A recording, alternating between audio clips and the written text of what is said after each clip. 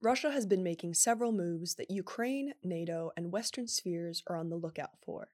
From building up Russian troops on Ukraine's eastern border, an unusually high number of Russian fighter and bomber flights near Allied airspace, and 3 nuclear-armed Russian submarines punching through several feet of ice in the Arctic.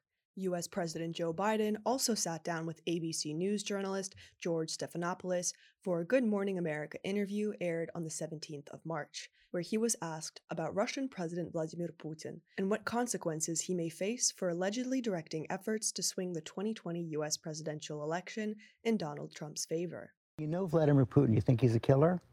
Mm-hmm. I do. So what price must he pay? The price he's going to pay, well, you'll see shortly.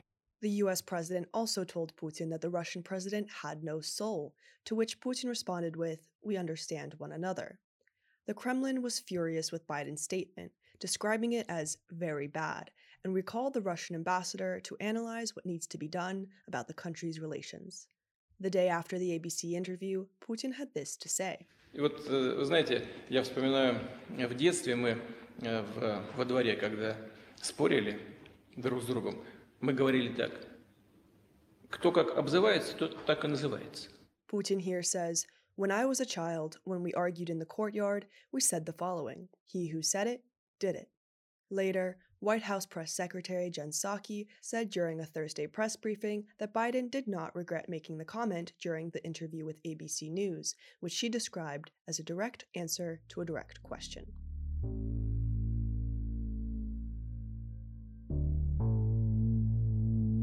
Welcome to the Kyiv Post podcast, where you can tune into stories that give you a deeper understanding of Ukraine. I'm your host, Elina Kent. I'm a multimedia producer and lifestyle journalist here at the Kyiv Post. We are joined by Oleg Sukhov to discuss the front page story in this week's Kyiv Post issue, Vladimir Putin, Killer on the Loose. Welcome, Oleg. Hello, thank you for having me. There are many crimes that Putin is allegedly responsible for. How would we even start with counting them?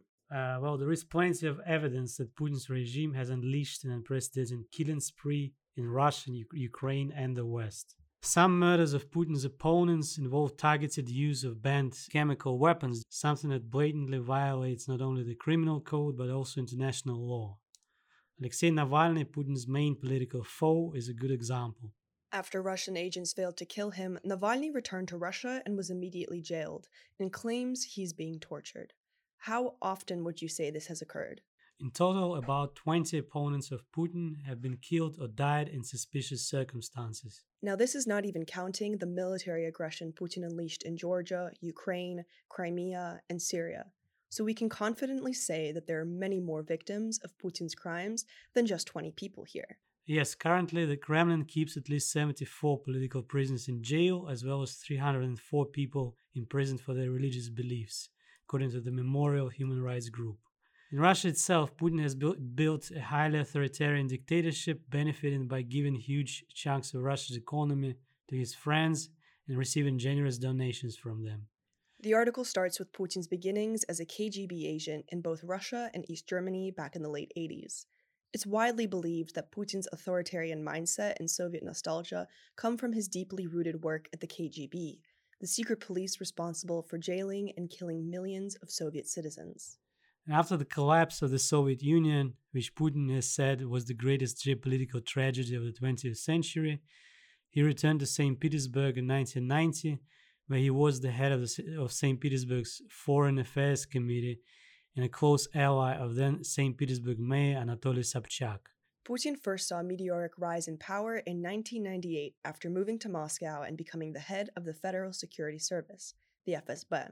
The FSB is essentially the successor to the KGB. At the time, President Boris Yeltsin was looking for a man to succeed him and guarantee his and his inner circle's assets and immunity from prosecution.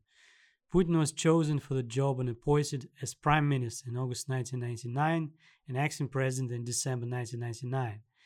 It was at this time that Chechen rebels invaded the nearby Republic of Dagestan and Russia sent troops to Chechnya. Another infamous event that propelled Putin to power was the 1999 apartment bombings in Moscow and 2 other Russian cities that killed 307 people. According to Russian courts, the terrorist attacks were organized by Chechen-based Arab Islamists and carried out by 18 people. mostly from the North Caucasus. It was these attacks that dramatically boosted support in Russian society for the war in Chechnya and helped Putin to be elected president in 2000. Then in 2002, former KGB and FSB officer Alexander Litvinenko and historian Yuri Fershtensky published a book called Blowing Up Russia, in which they accused Putin and the FSB of orchestrating the apartment bombings to propel Putin to power. Although the version does not have unanimous support among Putin's critics, some back it and while others dismiss it as a conspiracy theory. Key members in an independent commission that tried to investigate the terrorist attacks and allegations of the FSB's involvement, politician Sergei Yushchenkov and Member of Parliament Yuri Shekotchikin, were both assassinated in 2003, while the lawyer hired by the commission to investigate the attacks, Mikhail Trepashkin, was jailed. Later in 2006, Litvinenko, one of the co-authors of Blowing Up Russia, was poisoned with polonium-210, a component of nuclear bombs, in London. 10 years later, a British court concluded that Putin and Nikolai Patrushev, former head of the FSB, probably ordered Litvinenko's assassination. The war with Chechnya helped Putin to come to power and cement his authoritarian rule.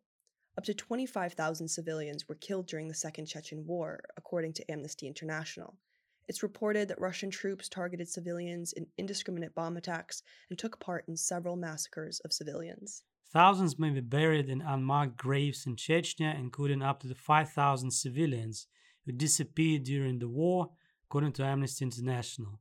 The bodies that have been found show signs of summary executions and torture.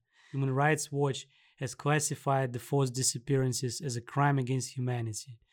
But that's not all. During the war, Russia also set up a system of concentration camps in Chechnya called filtration camps. According to the Memorial Human Rights Group, 200,000 people passed through the camps and were subjected to beatings and torture, with some of them being summarily executed.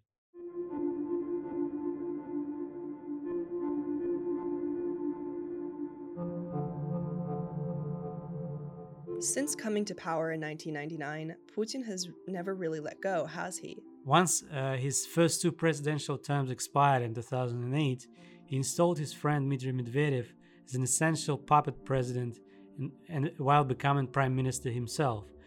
But then in 2012, he returned as president, claiming that the constitutional ban on a third term applied only to consecutive terms.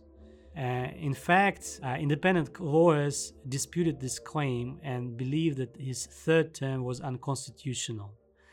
Then in 2020, Putin got rid of the term limits for himself altogether. And how was he able to do that? He did so through a heavily rigged referendum on changing the constitution. That's what he's done time and time again. Since Putin's initial rise to power, he has gradually gotten rid of most democratic institutions, jailed his political opponents, and eliminated civil liberties in order to keep his position.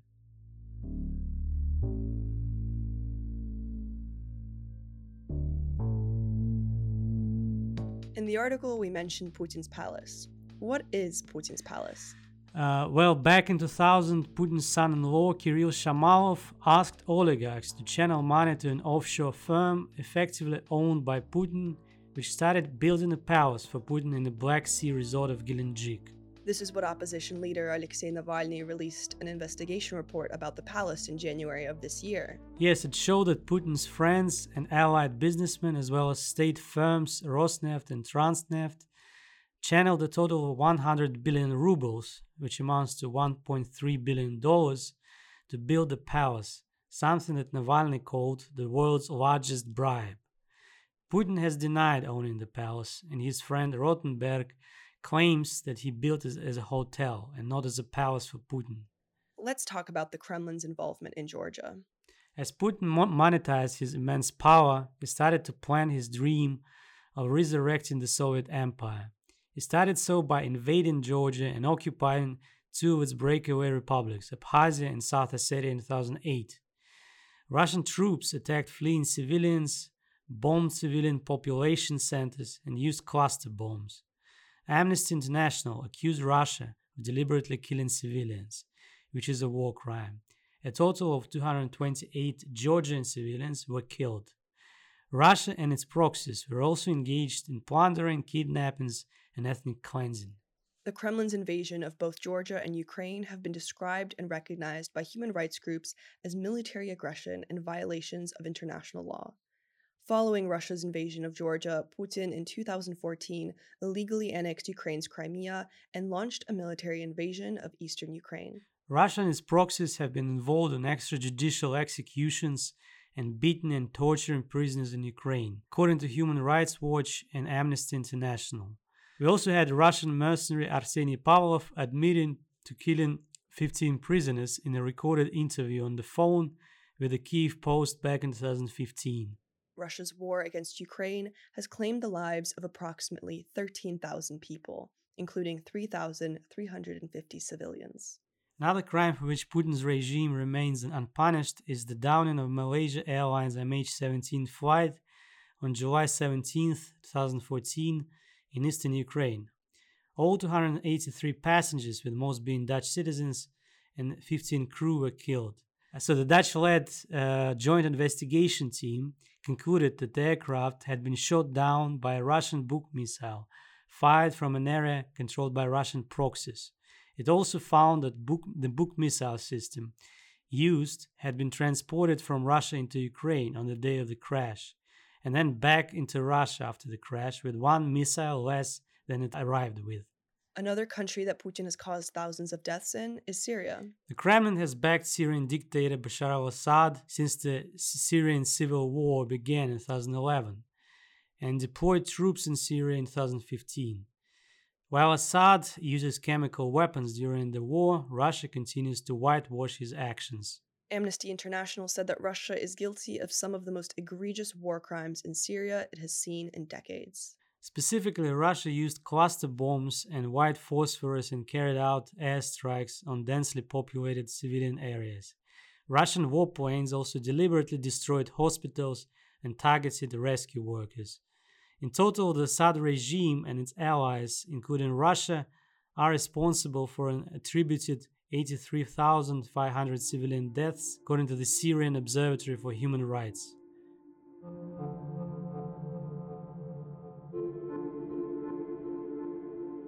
And one of the most recent conflicts that Russia has had with the West is the interference in the 2016 US presidential election.